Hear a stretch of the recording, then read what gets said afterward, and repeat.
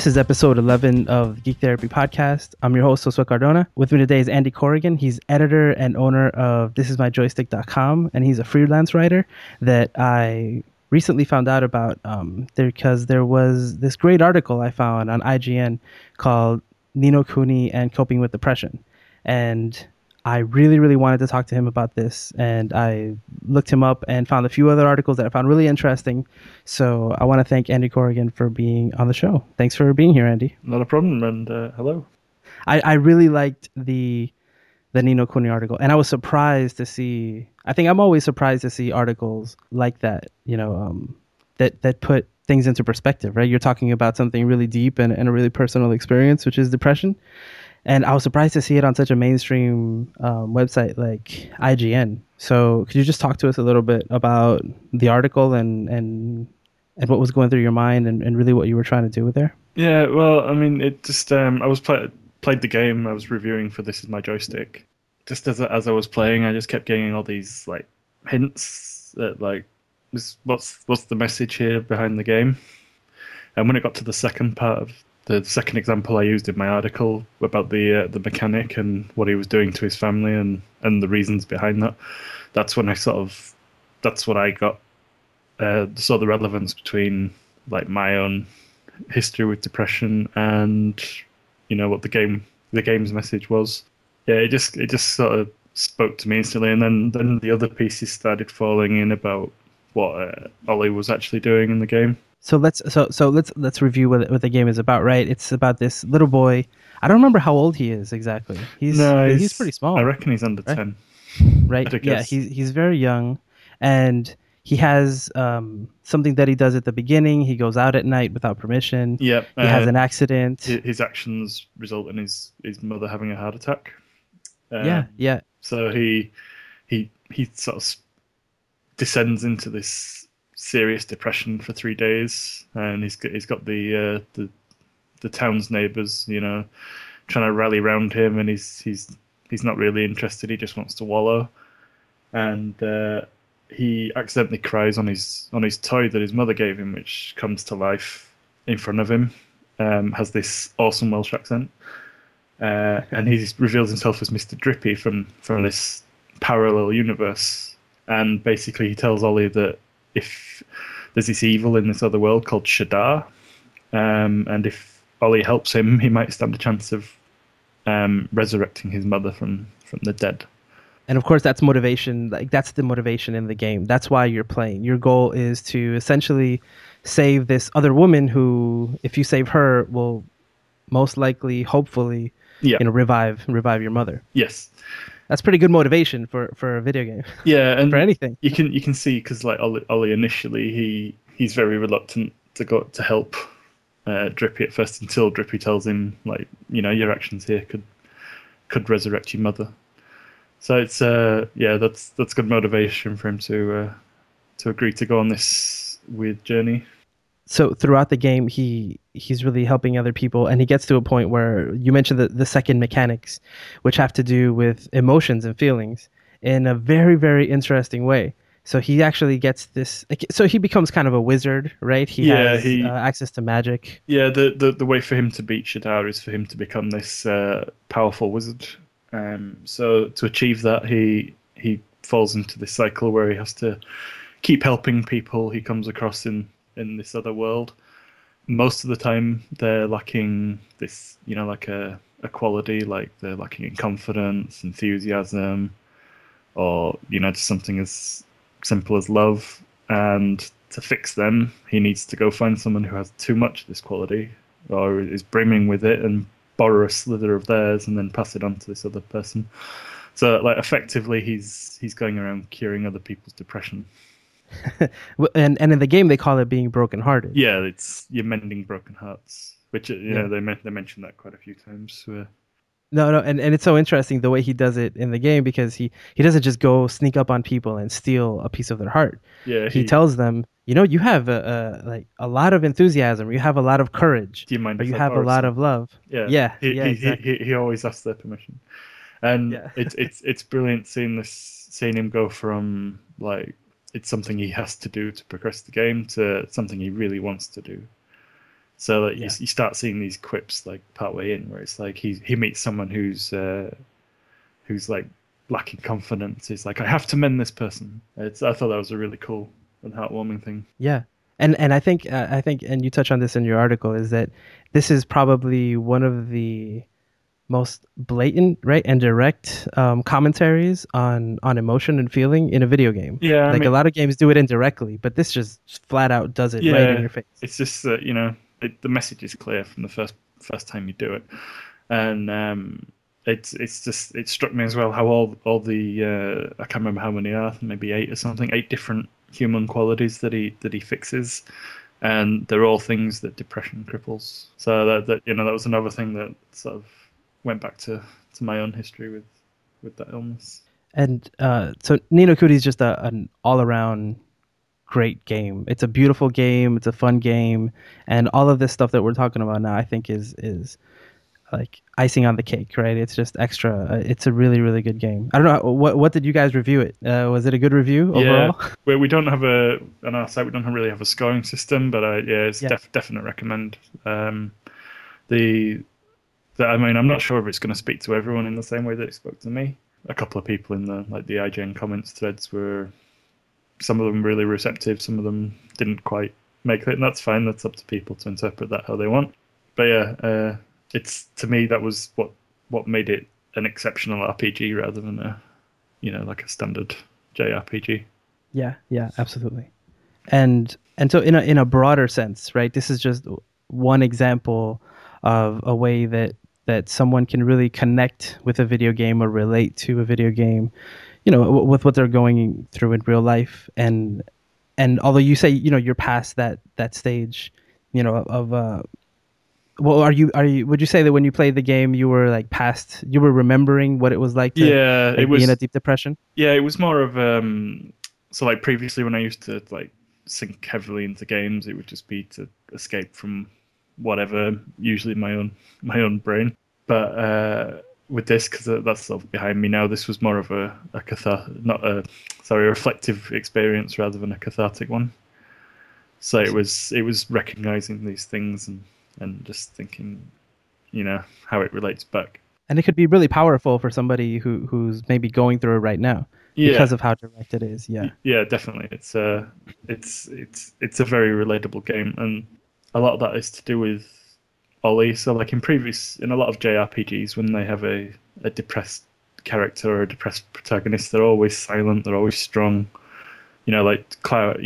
Cloud from Final Fantasy VII has become that stereotype of the Japanese depressed hero. I wrote a paper on him once. He's a very interesting character. Yeah. Whereas to me, like I like Cloud a lot. I'm sat at a desk where I've got a big model of him. So, but to me, Ollie, with his enthusiasm to help and his mechanisms for coping with his mother's death were, made him a lot more human than a lot of the other like cookie cutter protagonists you get these days. Yeah, yeah. So Ni no Kuni, highly recommended. Yes. And then this other article that I found that you wrote that I really liked was Depression in Gaming: A Personal Journey, where you really go into depth about what it was like for you and what gaming did for you during that time, right? Could you go into a little bit about what you touched on in that article? Basically, from a young age, really, whenever anything bad was happening, I would always just sink my time into games and use it as an escape. But in my 20s, I kind of did that a lot. I wasn't really diagnosed with depression until like mid 20s. Okay. And at that point, I realized that I'd been suffering from it, for quite a time before that, probably just before my 20s, quite heavily. So whenever I would sink into these like spells where I didn't want to leave the house, I would just put in a game and forget my troubles. And a lot of the times that would give me a bit of a boost to sort of resume normality after a play session. I work with people with depression, and sometimes it's really hard to find something that makes them feel anything, right? That really just anything that they enjoy at all. So I guess it was really good that you were able to identify that gaming could do that for you, right? That it could give you those bursts, and that it was something that you enjoyed even during maybe a really hard time. Yeah, it would always give me this like it's like a shot in the arm, you know, and I'd be able to sort of go out and meet my mates with more, happier rather than just nothing. It was it at least have me feeling something. And I know it's a very different experience for everybody, but were there any games in particular that really helped you out during that time? Well, tons really, but Bioshock, Bayonetta, for Hmm. as silly as that game can get sometimes. Yes, yes. Um, A lot of fun. but yeah, again, it's another just a different world that you can just escape to, and it's like you say, it's all about fun, and it's Yeah, impossible. It's impossible not to come away with a a smile after playing that game. yeah, Um, Street Fighter 4, yeah. that was a really important one for me because I hit probably my worst period for like, over a 6 month time, and I just sank all my time into that playing online every chance I got. Yeah, this it's I said like with Ni no Kuni, I think it's rare when a game can speak to you in that sense. Yeah, yeah. But we're seeing more of it now with like Spec Ops: The Line. That's another one that's dealing with serious real world things as a commentary, which I think it's great to see gaming growing in that way. Yeah, a game I recently finished The Unfinished Swan on PlayStation. So it's very interesting because it's the first thing that happens. It's like a storybook, and you find out that this boy who lives with his mother, who's an artist, and she's a painter, and she paints. She never finishes any paintings. She always leaves them like half done. And then the first thing that happens in the story really is that she dies, and he gets sent away to like a foster home, and he's not allowed to take anything from his home except one painting from his mother.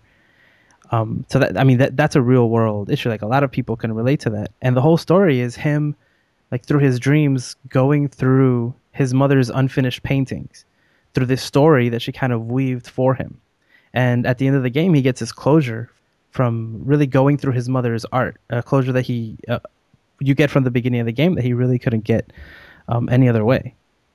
Yeah, that's a good example. Yeah, Let me see another one. I mean, Heavy Rain is another game where, I mean, the whole what is it? The motivation behind the character is that at the beginning of the game, you're actually put in a position where you have to plan a birthday party for your son, and then in the second act of the game, your son is kidnapped, and throughout the rest of the game, you're actually trying to find out who took him, and you're trying to save him. And depending on how you play the game, you do or you don't.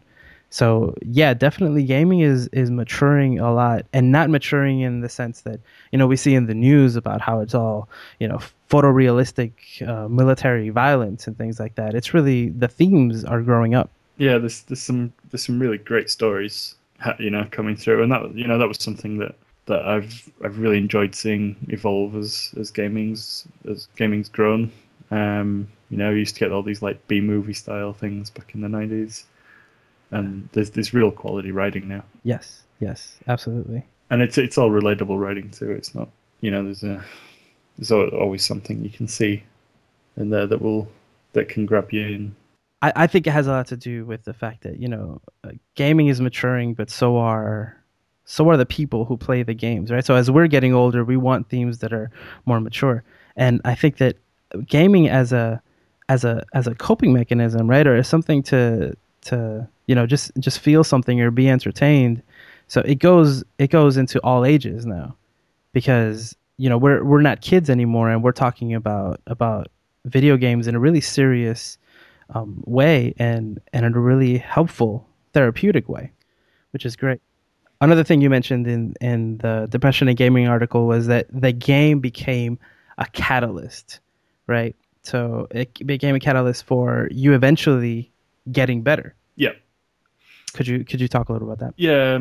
Just through playing online, I was part of an old gaming community, which I don't think it's around anymore. But through that, I met a couple of really good friends who actually lived just like in the next town over from me, and it was through them that I eventually got convinced to go talk to the doctor about what I was experiencing.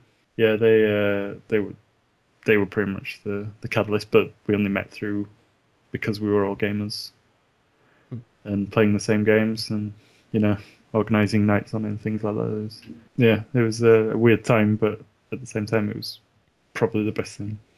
So playing online, you were talking about how you were feeling, and then somebody brought up like, "Man, you should get that checked out." Something like that. It was more. I would play with these guys, and then when I found out, a couple of them lived near me. I then started, we started meeting up and hanging out and stuff. And as they got to know me, this sort of stuff came out, and they were like, they were badgering me for a while before I actually went. And then it was just eventually I was like, yeah, you're right. I need to go speak to someone. And that's a great example of something that I tell my clients sometimes. If they don't want to leave the house or they really don't want to socialize, I mean, you're socializing online. You can make friends that way, or you can at least meet up with friends and family that way from the comfort of your own home, doing something fun and entertaining. And again, that could lead to something else. So for you, that led to eventually going out and spending time outside of your house with these people, and then that helped you out. Yeah, definitely. That was the path that got me on the medication that helped me for a couple of years before I decided I didn't need it anymore. Which came along with a lot of positive changes, like me being in Australia and marrying my wife. All right, so I want to like bridge the gap here to the last article that I wanted to ask you about. So this article is called "We'll Always Have Borderlands." Yeah. So I think this is a great story, and it's something that really ties into what we were just saying. I mean, you can really connect with people online, and those experiences, I know that a lot of people like to diminish them. It's like, though, they're not real people, or they're not really your friends, but they can be, So can you tell us a little bit about that story? Yeah. After sort of interacting with the girl who's now my wife, I came over to Australia for a short holiday. We to decide how we'd get on living together, and we spent 2 weeks living together in a hotel room, and to try and decide whether like the fruits of what we had were worth taking any further. So at the end of the 2 weeks, I wasn't planning it, but I ended up proposing in the most unromantic way possible. And so I then had to go back to England to sort out visas, sort out the property I own there, and earn the money to get back over here, which unfortunately took 6 months. So we, both being gamers, she was already playing it before I met her, so we decided to start playing Borderlands co-op together online. Mm-hmm. And we pretty much did everything that was possible to do in it over the 6 month period. Every achievement, and it was just the thing we did every weekend that kept us interacting and working together and communicating. It was because of that. It's a game with silly humor and comical stuff, but it's a game in that sense that means a lot to me.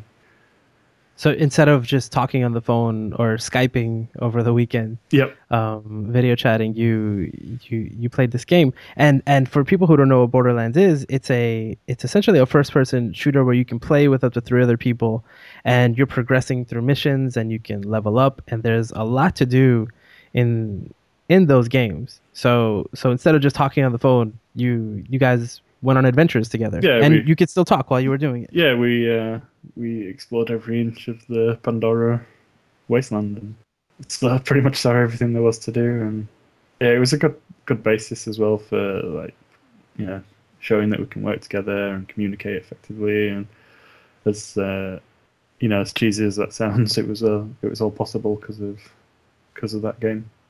Oh, that's not cheesy. You've given me the idea for like a couple's retreat. Borderlands weekend.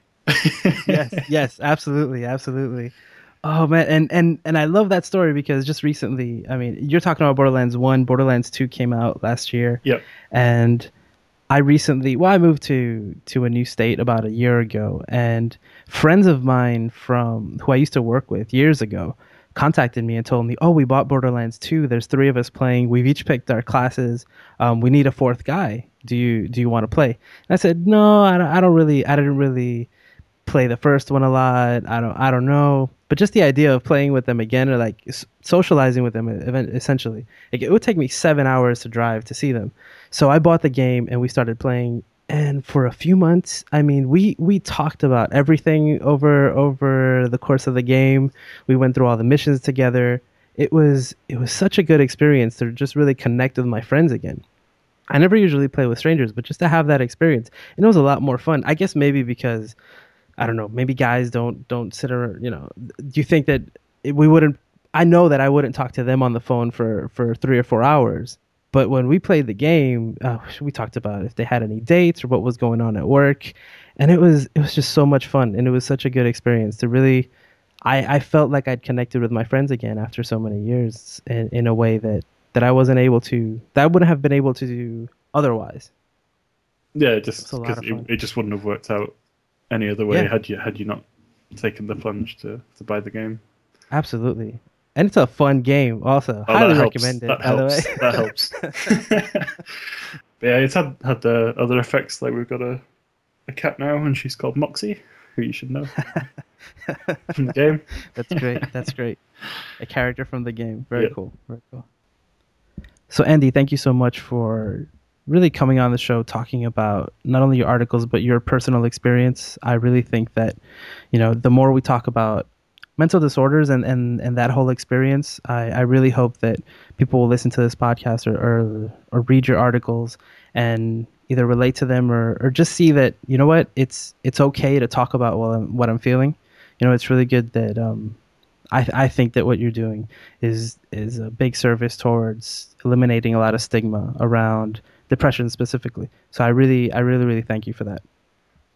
Not a problem. It's just I just felt it would make a good article, and the fact that it helps people is a really nice bonus. So if anybody wants to get in touch with you or follow you online, where should they go? Yep, they can follow me on Twitter on TIMJ_Andy. Or they can check out mine and the other team's work at thisismyjoystick.com. We've got a whole load of great opinion-based articles going up on there. All right. So again, thank you so much, Andy. This has been episode 11 of the Geek Therapy podcast. If you want to know more about Geek Therapy, visit geektherapy.com or follow us on Twitter @GeekTherapy. Thank you.